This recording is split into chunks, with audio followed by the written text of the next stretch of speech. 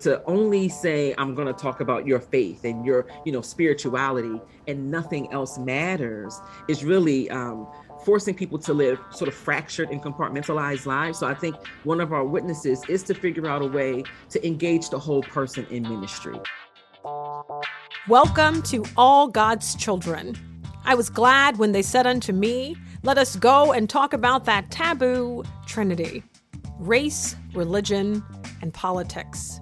Thank you for joining the Raceless Gospel Podcast, where word meets flesh, and where we gather to talk about the sticks and stones that break the skin and bones of the body of Christ and the structure of a church service. I am your host and podcast pastor, Starlette Thomas.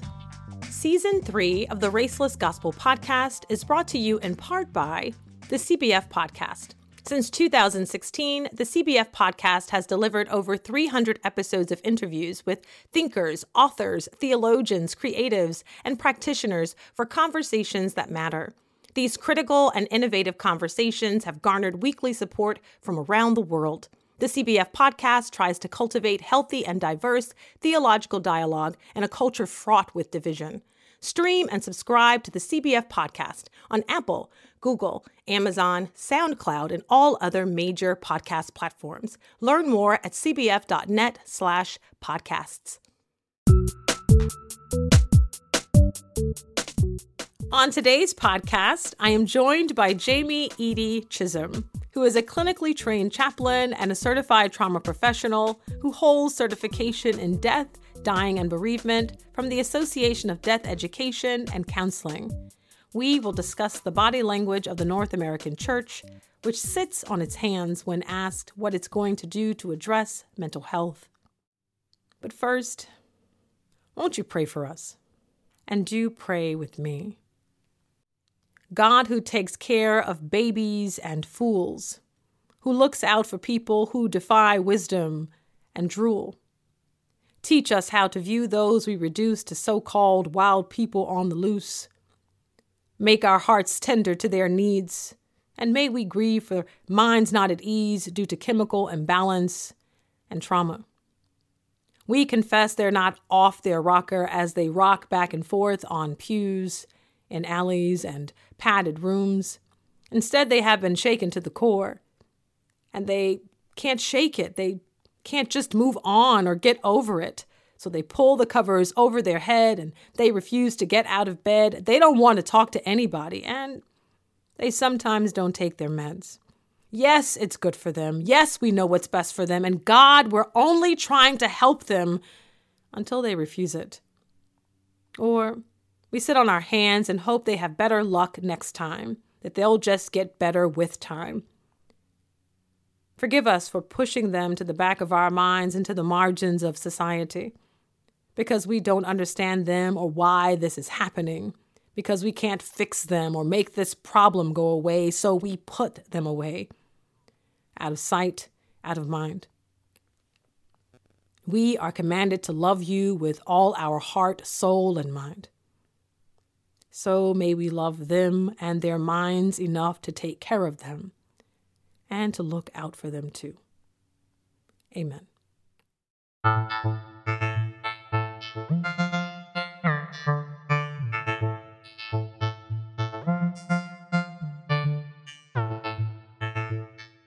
I've got a testimony about depression. It begins, "You must be out of your mind."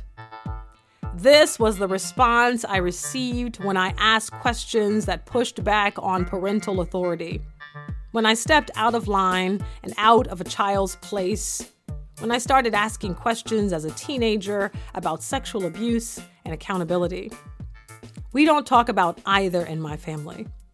Though everyone in my family claims to have grown up in the church, there is lots of spiritual bypassing.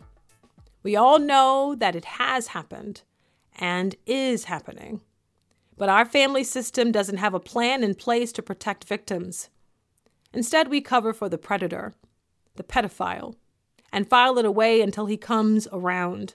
Then the girls are asked to cover up and to avoid his hugs and invitations to sit down on his lap. What this meant started coming up and it took me to a dark place. I couldn't lift my head up once I realized whose hands were keeping his in places they had no business being. They didn't stop him from visiting, from attending family functions. Instead, they treated us girls like we were crazy. It wasn't that bad. He didn't mean no harm. But what did it mean for my own body, for its autonomy, and for the sexual advances of male family members that kept coming? Because the door was wide open now. I wanted to make it stop. And so the dark thoughts started coming. The pain would stop and he would be stopped from coming into my bedroom, I thought. Even when he wasn't around, I couldn't make the thoughts go away.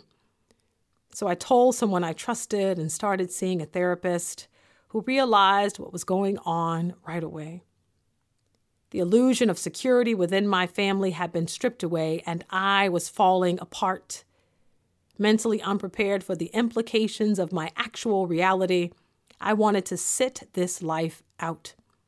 I didn't want to go on living, and so I went out of my mind first, to detach from my body. This testimony is not easy, but it is necessary to show the intersectionality of mental health and family trauma and how mine was failing, because family members sat on their hands choosing to fail me, because in their minds, there was no other way. Our scripture reading is 1 Corinthians chapter 12 and verses 24b and 25, and it reads this way in the New Revised Standard Version of the Bible. But God has so arranged the body, giving the greater honor to the inferior member, that there may be no dissension within the body, but the members may have the same care for one another. This is the word of God for the people of God. Thanks be to God.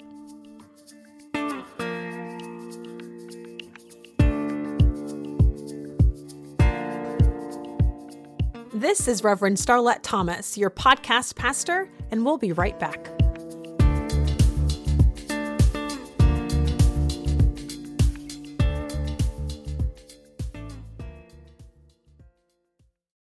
I'm Wanda Hardy Kidd.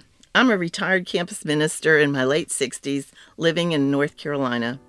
A couple of years ago, burdened by grief, I left home, alone, a road trip, just me, my truck camper, and a broken spirit. But I found healing in my desert wanderings. This June, join me for the journey again. 30 episodes, a short one each day. Journey Through the Desert from me, Wanda Hardy Kidd, and Good Faith Media.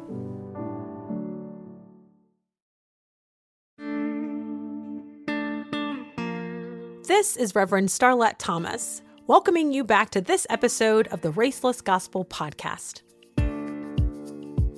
I want to introduce to some and present again to others Jamie Edie Chisholm, who is the CEO of Thoughtful Transitions, a death doula, and ordained minister. For today's sermon, we will engage in the tradition of call and response, a sacred back and forth. Feel free to join in as official members of the Amen Corner. Pray for us as we discuss the North American Church's body language.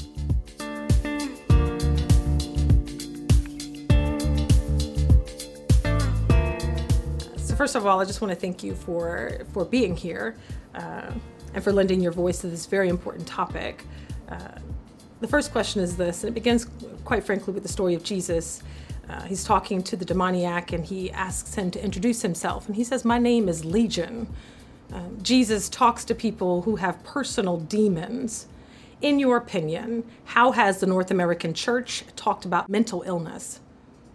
Yeah, it's such a good question. Thank you for, first of all, mental illness. I think the church has had conversation around mental illness in a couple of different ways. We have some that sort of ignore it altogether, right? We ignore, there is no conversation literally whatsoever about mental illness, about wellness, what it means to be emotionally well. There's no conversation. Then there are some who create this sort of false equivalency between mental illness and wellness and faith, or a lack of faith. So if you are one who suffers from depression, then you have weak faith or a lack of faith. If you have anxiety, that's a lack of faith. And then I think we have some who talk about mental illness, but sort of very haphazardly, right? So, at one time, I'm dating myself, but 20 or so years ago, schizophrenic was like every preacher was talking about people being schizophrenic. And I was like, you're not using it correctly. Like, I don't know that what you are describing is schizophrenia, right? And so we have people who they want to talk about it, but it's sort of in some way it's kind of isolating people, it's kind of marginalizing people, and it's using the terms very incorrectly. It's not a way. They're diagnosing people and they don't have the skills or the tool set to do so. And then you have places where, like, I'm at St. Paul's Baptist Church in Philadelphia, and that is a space where they take their time and do workshops and sermonic themes around what it means to be well mentally, right? And what it means to create language and partnership with the community so that we can engage in a conversation around mental illness. So I think we have like sort of people in between those four layers, some not saying anything at all, some doing a really good job. And then the kind of in between where we're just we're spitballing, we're saying, oh, folks are depressed. That's not depression. And stop calling people who are grieving depressed. Like those are two different things. One can be grieving and depressed, but just because I'm grieving doesn't mean I'm depressed. So I think we have done a serious sort of disservice to our conversation around mental illness and wellness in the church, to be quite honest. So well said. I'm going to join myself in the dating of that, because I'm pretty sure that I heard quite a few sermons on being schizophrenic in your faith. Yeah. That it was an expression of being double-minded, and that you couldn't make up your mind because you were schizophrenic. So they attached mental illness to an expression of faith. Yeah. And so as soon as you said it, I was like, yeah, someone did a sermon series on that. And people got up and shouted amen and were dead wrong. Right. Like just absolutely wrong. Demonizing those who suffer with mental illness. Yes. And then spiritualizing something that is clearly harming this person. We've got a lot of work to do. And so I'm glad to know that we have persons like you that are working and doing the work and giving us the words to say around this very important topic. So with that being said, what is the work and witness of the North American Church going forward? What should our priorities be when addressing mental health and wellness? Yeah, we have to approach ministry from this holistic perspective, right? Holistic conversations around wellness. And when we talk about wellness, right, today we're talking about sort of mental wellness, but we're talking mental wellness, emotional wellness. We're talking safety, right? Physical wellness, a holistic, we are whole people, whole beings. And so to only say, I'm going to talk about your faith and your, spirituality and nothing else matters is really forcing people to live sort of fractured and compartmentalized lives. So I think one of our witnesses is to figure out a way to engage the whole person in ministry. So what does that look like? What does it mean to journey with people in ways that speak to, ways that address our whole selves and not place sort of in juxtaposition faith and mental wellness, faith and financial wellness, right? And then what can we do? How can we develop these relationships, these partnerships with therapists, with chaplains, with grief counselors or coaches, with professionals that can come in, like death doulas. I'm a death doula. What does it look like to engage in relationship and partnership with people who are healers who can come in and support you? The truth is, most pastors are not taking courses in first of all, they're not CPE trained, right? But they're also not licensed professional counselors. They're not social workers. And not only do they not have that skill or that gift or that education, but they're also not focusing on mental health and mental wellness in seminary. And that's all. I'm not knocking that. what I'm saying is, I recognize that I am not a great basketball player. So if you need a basketball player, I'm going to recommend some other people who can be on your team, because if you bring me out there, I'm going to be taking pictures. I'm going to be talking, hey, how are you? That's what I'm going to do on the court. And that's not going to help us win. So when it comes to being mentally and emotionally well, how about partnering with people who do this work, right? But then the last thing I would say is we got to figure out how to really do both, and how to talk about theology and therapy, how to talk about Christ and professional counselors, right? How to have prayer and, if necessary, a prescription, right? So what does it mean to check our language? What does it mean to incorporate meaningful dialogue when we're exploring the text, right? Explore the sacred text in a way that doesn't ignore the mental and emotional like nuggets that are left as people are being described and living out their stories in the text. Let's not just pick out the shout, because the truth is sometimes we need to explore what it means to feel like you are abandoned by God and others, and to sit with the heaviness that come like, God, why have you forsaken me? That might not be a shout moment. That really might be a moment for me to talk about what to do when you feel forsaken, right? And, and you have options. You might have an option to not be here anymore. So what does it look like to talk about death by suicide to people who have suicidal ideations? Like, maybe that's the moment for us to have that dialogue and not rush to the shout part. The shout can be that I'm still here because you took the time to sort of explore what it means for people to sit with the weight of perhaps depression, perhaps anxiety, right? To sit with the weight of that and to let them know that God is still present, that their faith is not weak or low, right? Maybe that's the kind of conversation. So I think that's what we do. And that's how we make it a priority as we move forward in our dialogue about mental and emotional wellness in church. You said a mouthful while nodding your head as if you've just said nothing. So first, I want to talk about the fact that how do we address pastors who have difficulty sharing space and sharing power with therapists? If I'm the pastor and I have the word, I don't know how comfortable many church leaders are with sharing space with another professional that says, I can do this, because they think they can do all things through Christ Jesus, who has anointed them, who has called them to this church. So how are they going to share space? And then also we have churches that are addicted to toxic positivity, that you got to preach me to a shout. So how do we help people to sit in their emotion, their full human experience, and have these full, open and authentic dialogues about the range of emotion that persons are having? And then you mentioned that Jesus is questioning God.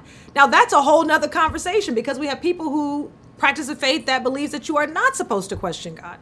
So you're offering us a lot of assignments here. Yeah. And but here's the thing. First of all, God is big enough to handle questions, right? And not only that, right? God is big enough to handle questions, but God is also big enough to give you as pastor, preacher, leader in some sense of the house, a gift and a calling to live out in relationship and partnership with others. That this is not, so as a death doula, I know one pastor once asked me, well, why do I need you, right? He was really serious about, like, you telling people to call you as a death doula, I can do this. And when we sat down and we talked about what I do as a death doula, it's not that he couldn't show up in those ways, right? One, he could, but the responsibility that he has to do some other things would prevent him from showing up in any real meaningful way in all of the ways that I walk with people toward the end of life. So I am allowing you to have some burden relieved so that you can continue to do this other stuff that God has called you to do, right? So really looking at us as partners and not me as your replacement. And God is big enough to have partners in ministry where one can be preaching. Now I preach too, and I like preaching, right? But where one can be the pastor of the house and preaching and be in partnership with grief coaches and counselors and therapists who can provide another layer of support. Because God is concerned about our whole selves and not just, is we going to heaven when we die, right? What can we do to create a little less hell for people as they walk this earth, right? And so it is a call. It is a big call. It's a call to sort of step away from ego for a moment, right? It's a call to sit in our curiosity and not so much in I have all the answers. It's a call to believe that God can connect you with people who don't diminish your gift, and you don't have to diminish their gift, that we can coexist together for the wellness and the total healing of our people. So yeah, it is a big call, but it's not one that we can't do if we're willing to sort of sit in the fact that we serve a big God who didn't say we had to do this thing one way. That's right. Then as the body of Christ, how foolish we look that the limbs are attacking each other. That I don't need you to help me, that I'm a hand, but I can walk by myself. No, you need those feet. You need them. Or that I'm the eyes, but I can say it myself. No, you need this mouth to give voice to this. Yeah. How foolish we look that we end up as the body of Christ, as we call ourselves, the hands and feet of Christ, fighting and attacking each other rather than sharing that space. It's also foolish to me that we're not talking more about death. Yeah. More than 2 years into a global pandemic, grief and the sense of loss is not going away. So what are healthy ways for us to view long-term grief and to hold space for those who have lost so much? How might our response or lack thereof be based on an understanding of death? Yeah. I know growing up, I saw people sort of rush past the moment of the cross, right? That moment, and they rushed me to the shout, the he got up, right? And I think there's something that we lose in being whole people when we rush from that Good Friday, right? And we're unable to sit in the silence, perhaps, that was the silence and the curiosity and the wonder and the questions and the deep sadness and the grief of a Saturday. And we rush to, and I'm saying days, but y'all understand what I mean, right? And rush to the Sunday where he got up with all power in his hands, right? And some of us even get up on Friday, right? In the moment where I'm being crucified, we getting up on Friday just so that we can shout. Here's what I know. I recognize that we need joy. I recognize that sitting in sadness is hard. I get it, right? But there is something about sort of naming, and this is what I tell people when I do sort of the grief coaching, right? Naming our losses, not just that Big Mama and Auntie died, right? But that Big Mama and Auntie died, that's death. That's a certain kind of death. Death takes many forms. Big Mama and Auntie died when I was serving as a chaplain in a level 1 trauma center in Philadelphia. So when Big Mama and Auntie died, I also had to tell you at the door that you couldn't come into the hospital as they were nearing her last breath, right? So there's something that is dying in that space where you can't show up and do the thing that you do when your loved one is nearing the end of life. So yeah, Big Mama died. Ritual that allows you to mourn with community died in a sense, right? There were all these, some people started a business in January 2020. They saved their money. They spent years on a business plan. They done borrowed against their homes.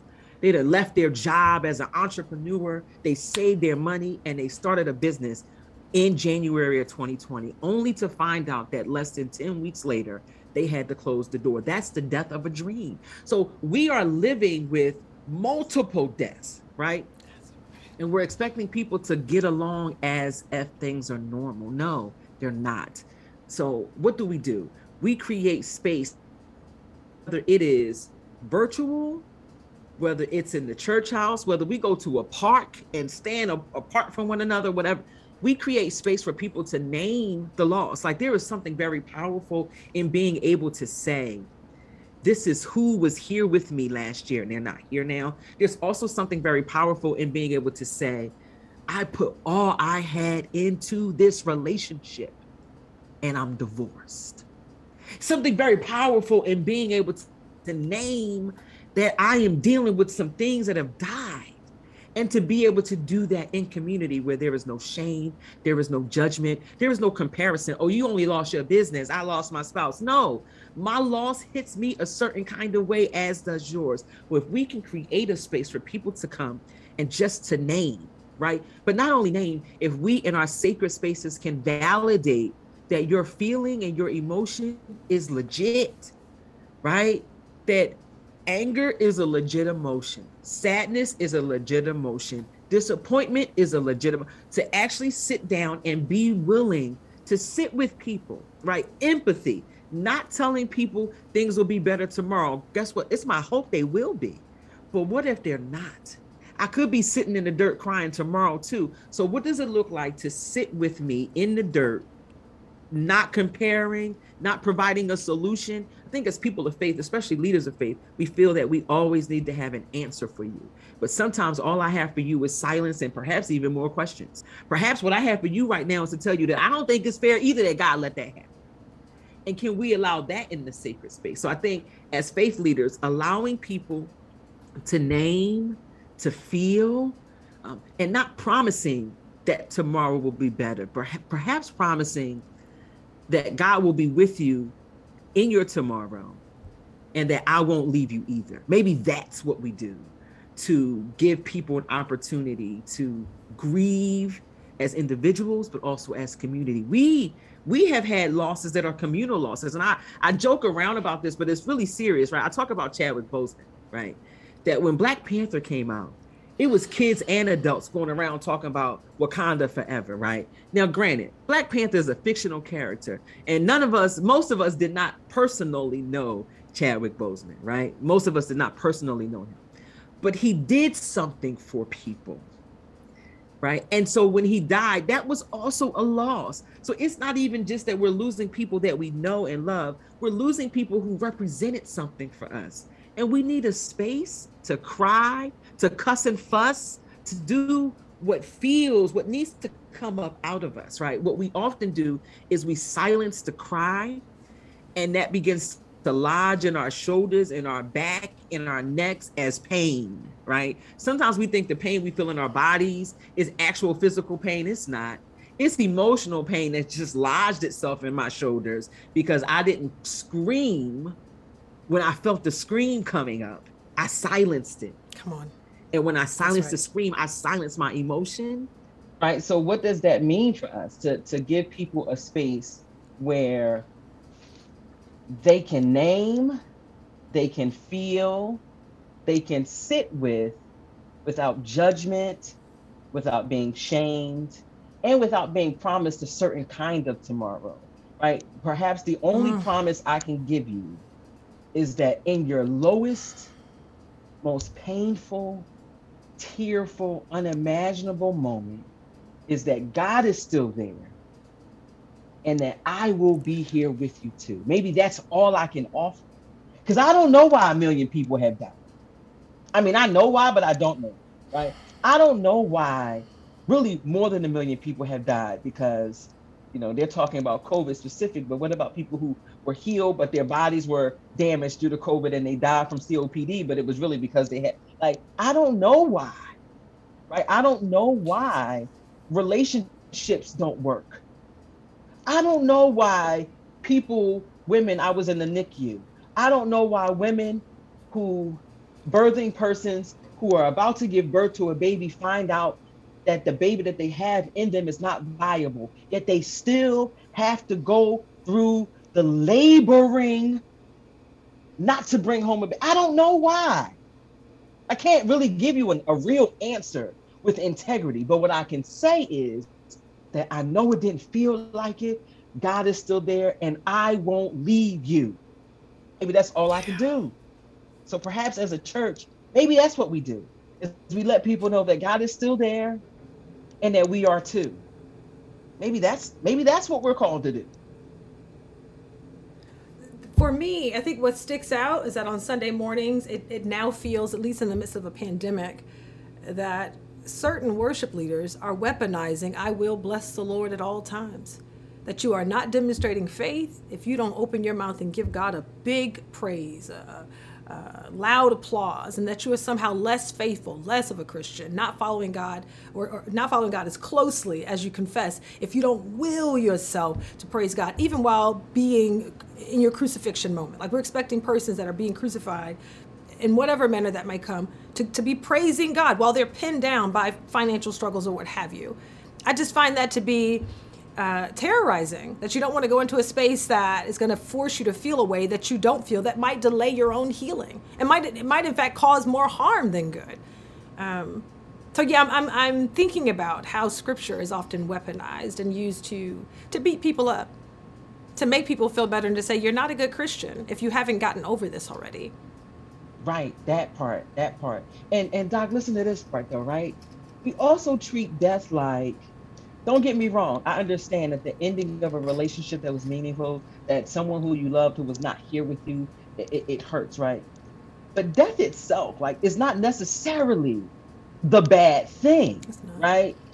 Death itself, like there's some birth, some new life that comes out of some things dying, right? And so this aversion, this we have this sort of relationship with death, that even things that need to die, sometimes in faith spaces, we try to keep alive. And listen, that could be things or people that need to, like, and I'm not saying that we are going to die, and this is not like this is part of life. It's not the opposite of life. It is a part of life, right? So what would it mean if we start to have some real conversations around the fact that someday I might not be here as a reality? Then can we engage in conversations around what kind of work I might do now that might make the grieving process a little easier for my family? That's right. Right. So yes, I don't want to leave today, but I might. There's something that I can do so that when I leave, you ain't got to figure out, depending on your faith tradition, like how you ain't got to figure out how I want to be dressed. You ain't got to figure out how you going to purchase, right? I want a green burial, right? I don't want you to spend $20,000 on a casket. No, put that money in somebody's college fund, help somebody get a house with that, right? What can I help you? Because we've engaged in conversations around death. It's not taboo. It is something that needs to be a part of our conversations because it really is a part of life. We celebrate birth in a certain way. Is there a way that we can show up when people are nearing their last breaths that might be hopeful and celebratory, that as they are being greeted, so there's as a death doula, I'm walking with you to the door as you are being greeted by the angels and the ancestors. Like, that is the role. There's some way that we can engage in conversations that doesn't make that thing so scary, right? It doesn't make it something that we want to run from or fight. That's why when people say, in the hospital, you'd be like, fight, grandma, fight. Well, what if the fight is I'm fighting to get to the angels and the ancestors? What if that is the fight? You want me to stay in this body and struggle where I'm in pain and sickness and I don't even have my sane mind? Perhaps learning how to let people fight their way to the ancestors is something that we might want to do. So all of these kinds of conversations, I think, can help us talk about death differently and examine our faith, right? We believe that there is a resurrection. And so why do I make death such a forbidden topic? I might not resurrect the same way on this side, but we do believe there is a resurrection. And so, like, let's engage conversations with that in mind. So what we're not going to do is skip over the fact that you, good Reverend Doctor, you rebuked us and said sometimes we're breathing on things that God ain't breathed life into. I heard you, and I don't appreciate you sneaking the preaching like you did, but I just want to highlight that she really did come for us, did she not?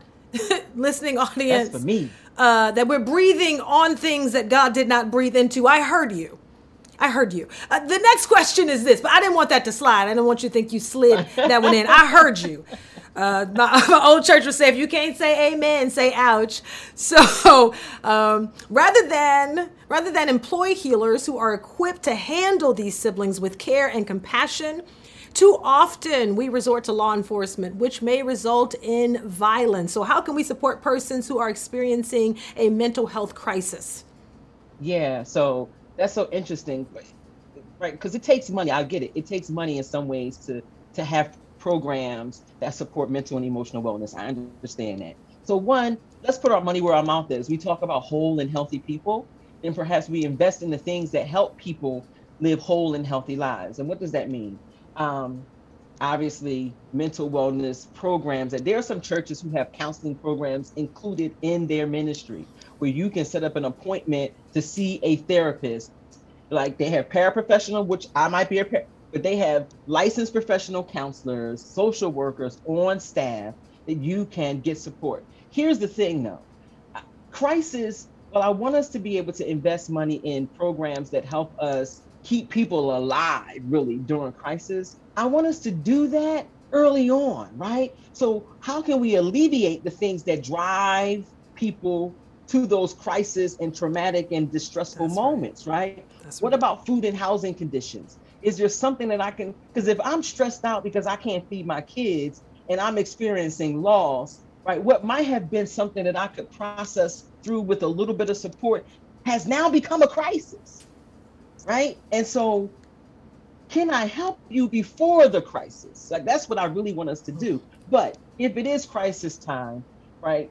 Churches have relationships with law enforcement. They do, right? They have, a lot of these churches got police officers working as security in the church, right? What does it mean to, they do. Say that. I ain't saying I'm just, they right? So, but what does it mean to demand that we employ social workers and licensed professional counselors to travel? Right? What does it mean to demand that I don't have to call 911 for a certain kind of emergency, but I can call this number knowing that you're staffed for it, right? What does it mean to listen to the people in the community who say the person right there in the middle of the street with the knife is actually really not harmful?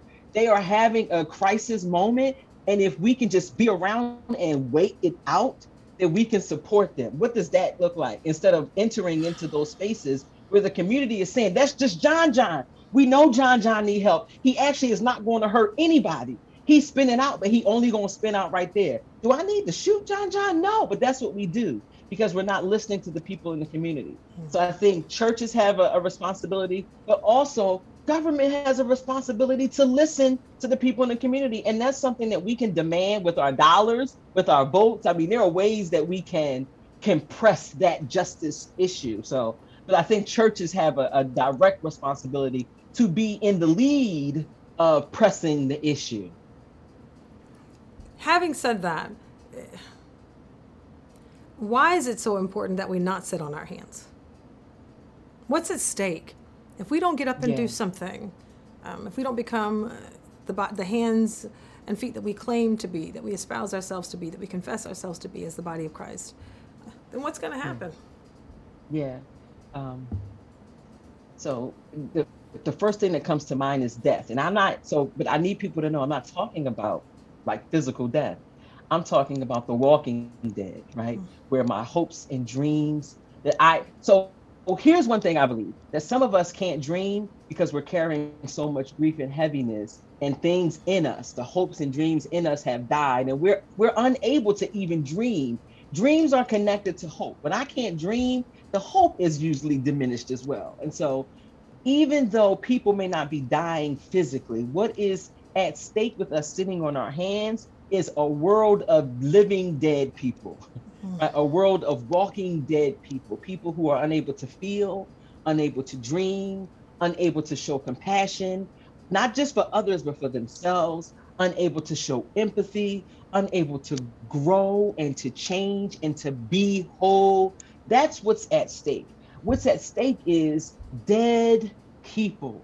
And we are supposed to be like, we believe that the one whom the Son has set free, the one whom God has set free is free indeed. So how are we free and bound at the same time? Come on and preach. So we need to create an environment that allows people to live whole lives, which is a free life, when you can be authentic. Now, this doesn't mean, here's the thing, this doesn't mean that I might not need a prescription.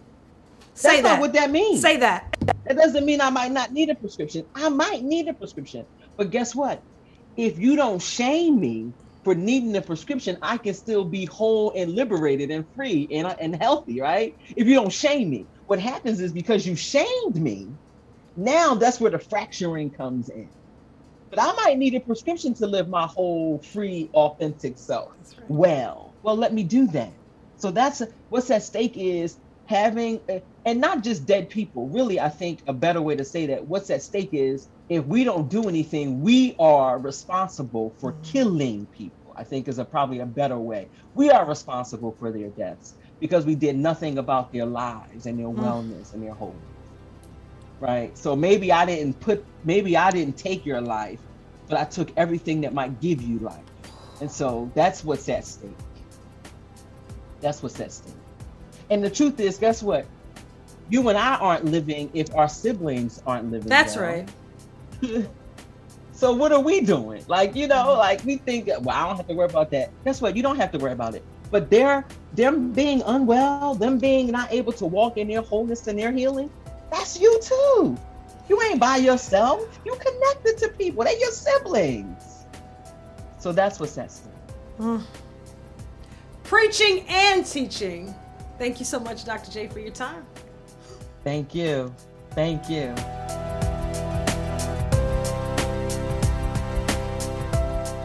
I want to thank our guest, Jamie Eadie Chisholm, and extend to you, our listeners, an opportunity to know this Jesus, who does not sit on his hands, but sits next to a man whose name was Legion. The Raceless Gospel Podcast Season 3 is brought to you by Good Faith Media. You can support our work and witness by making a tax-deductible contribution to Good Faith Media at goodfaithmedia.org. This concludes this episode of the podcast, but not the conversation. Let's keep watching our body language. Head over to our Fellowship Hour at Raceless Gospel Podcast on Facebook and Instagram, and Raceless Gospel Pod on Twitter. Absent in the body, but present in the Wi-Fi spirit. I'll see you there. On next week's episode of the Raceless Gospel Podcast, we'll hear from Amy Butler and talk about how and where and why the North American Church toes the line. Season 3 of the Raceless Gospel Podcast is brought to you in part by the CBF Podcast. Since 2016, the CBF Podcast has delivered over 300 episodes of interviews with thinkers, authors, theologians, creatives, and practitioners for conversations that matter. These critical and innovative conversations have garnered weekly support from around the world. The CBF Podcast tries to cultivate healthy and diverse theological dialogue in a culture fraught with division. Stream and subscribe to the CBF Podcast on Apple, Google, Amazon, SoundCloud, and all other major podcast platforms. Learn more at cbf.net/podcasts.